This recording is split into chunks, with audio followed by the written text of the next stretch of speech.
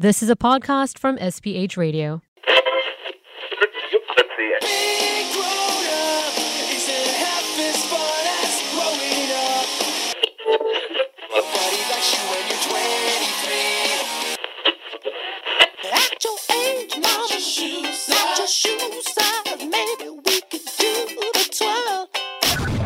I am aware that intro just ends super abruptly, but that's okay because life is not perfect. In any case, it is the first episode of my podcast, Adulting, and today, of course, your first step into adulthood is deciding, do you want to carry on your studies or do you want to enter the workforce, get life experience, and honestly make the right decision to start making money right off the bat? So today I'm going to be talking to someone that's from KISS 92 who, much like me, chose the route of a career rather than education, and she started really young as well. So Celeste is going to be joining me and I'm going to be talking to her about why she chose work over school. Does she regret it? What was it like? How much has her pay increased since, starting work at such a young age? Because she is no spring chicken anymore. Let's face it, okay? So hang tight. Let me give her a call. Okay, so today we're going to be talking about adulting, as the title of the show suggests. And I want to know, when did you start KISS? I joined KISS like 5 years ago. That was when I was 20. You were 20, so why didn't you just go to school? Okay, multiple reasons. I couldn't afford to go to school then, so the only option was to start working first and save some money. But reality check, I still haven't saved enough to go back to school, which is why I'm still working. You see, that sounds like a responsible thing to do, albeit, right? Whatever our generation does is never as impressive as back in the day, because back in the day, they started when they were like 16, 17. I had to work first, and then I had to take my money and give it to my younger siblings to help them out. And we're just we can't do anything right because it just sounds like we're just slacking. So your first real job was when you were 20 years old. Yeah, I mean, you joined SPH Radio way earlier, didn't you? I think like a year earlier. I just turned, I was like 18 turning 19. And you didn't go to school because... I didn't want to. I didn't want to because I was still in school. I was in poly when I started radio. I mean, that's really tiring. I was doing the morning show and then I had to go to school the whole day.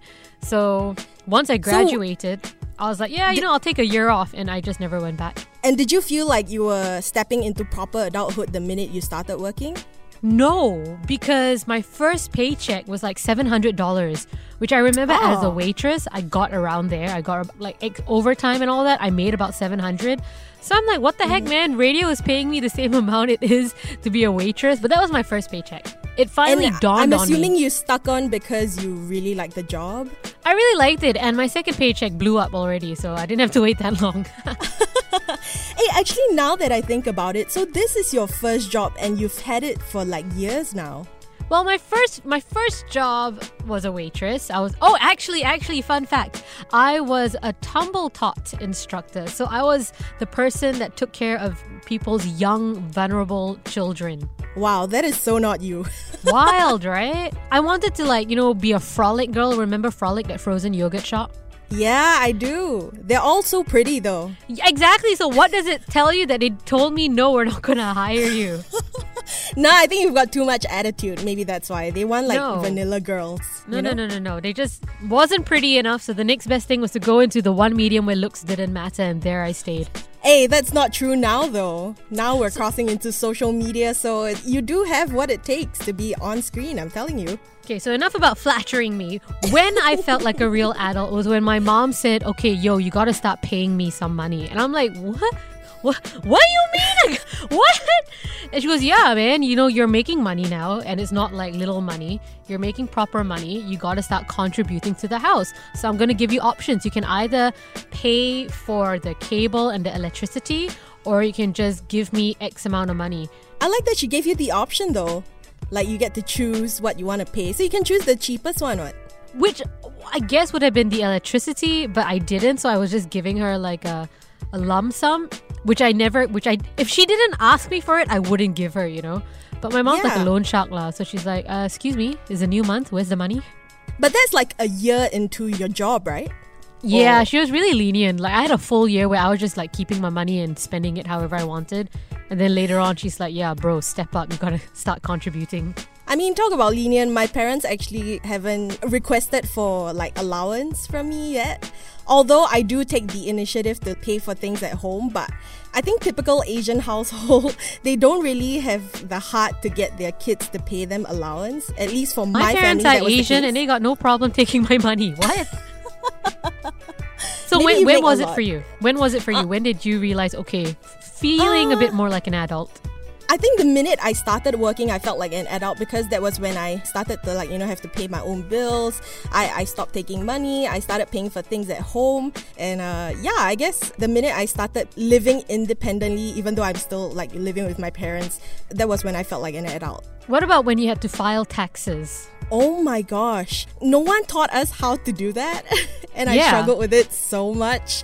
But it's one of those things where I don't think about. It just kind of disappears from my bank account every month. So like when I first started, I wasn't actually hired by SPH. I was hired by a separate entity.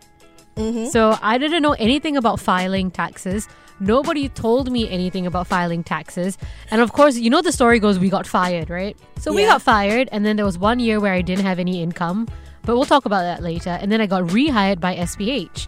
And once I did, I started getting, my CPF and income again. And then the tax man was like, yo, well done, you have a job, but you've never paid taxes for the first 3 years. I'm like, what?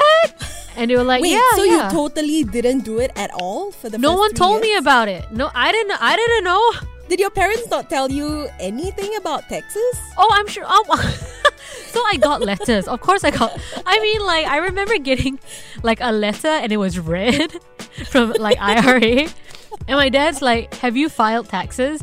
And I'm like, I guess. And I did nothing. So I don't know why. I just like, yeah, I guess. I guess so. I'm just surprised you got away with it for like 3 years. Oh, I think they wait for you, man. They're like, okay, just don't pay until we have a big enough lump sum and then we'll come for you. A 3-year wait is a very long wait, man. That's really a lot. Cool. Yo, that's a lot of accumulated back taxes. So they called me and I'm like, oh, but I didn't know I had to pay taxes. And they're like, how could you not? I'm like, no one told me. Like, this is my first job. I was 18. I really didn't know. No one brought it up to me. And they're like, didn't you get letters? I'm like, I mean, not that I can remember. So they actually gave me like a discount. No way. I remember what? I remember I got like a $500 discount or something. It was, I mean, they didn't call it a discount, but I know they helped me out. So that was really nice of them. But 500 is not a lot though. Like, you still had to pay quite a bit, right? Like, I had to pay a lot. Yeah, that was a lot of back tax. And talking about like taxes and like paying your own bills, now that you have your own house, I would assume there's a lot more responsibility, no? So on the train of being a clueless adult, when I got married, we were like, okay, we want a house, we want this, we want that. And they were like, okay, great. If you get a 3-room house, you get this much grant, 4-room house, this much, 5-room house, whatever. So I got a 5-room house, a 5-room HDB. So and fancy you. Yeah, it was cheap. Honestly, it was cheap because the person that I bought it from was going through a divorce. So they were like, oh yeah, just cheap. I don't know if just that's want to bad let it go mojo quick, lah. right? Yeah. So anyways, so we get the house, everything is done, and they're like, you go down to HDB, you gotta pay a fee for them to turn on your electricity. And I'm just like, oh no, it's okay, we're not moving in yet, we don't need to. And the woman just, again, she didn't tell me anything. So she's like, you sure? I'm like, yeah, don't need to turn on the electricity and water yet. And she's like, okay. No. So of course my contractors are like, how are we supposed to do any work? There's no power. I'm like, right. So I had to make another trip down at HDB and like, excuse me, can you please turn on my electricity?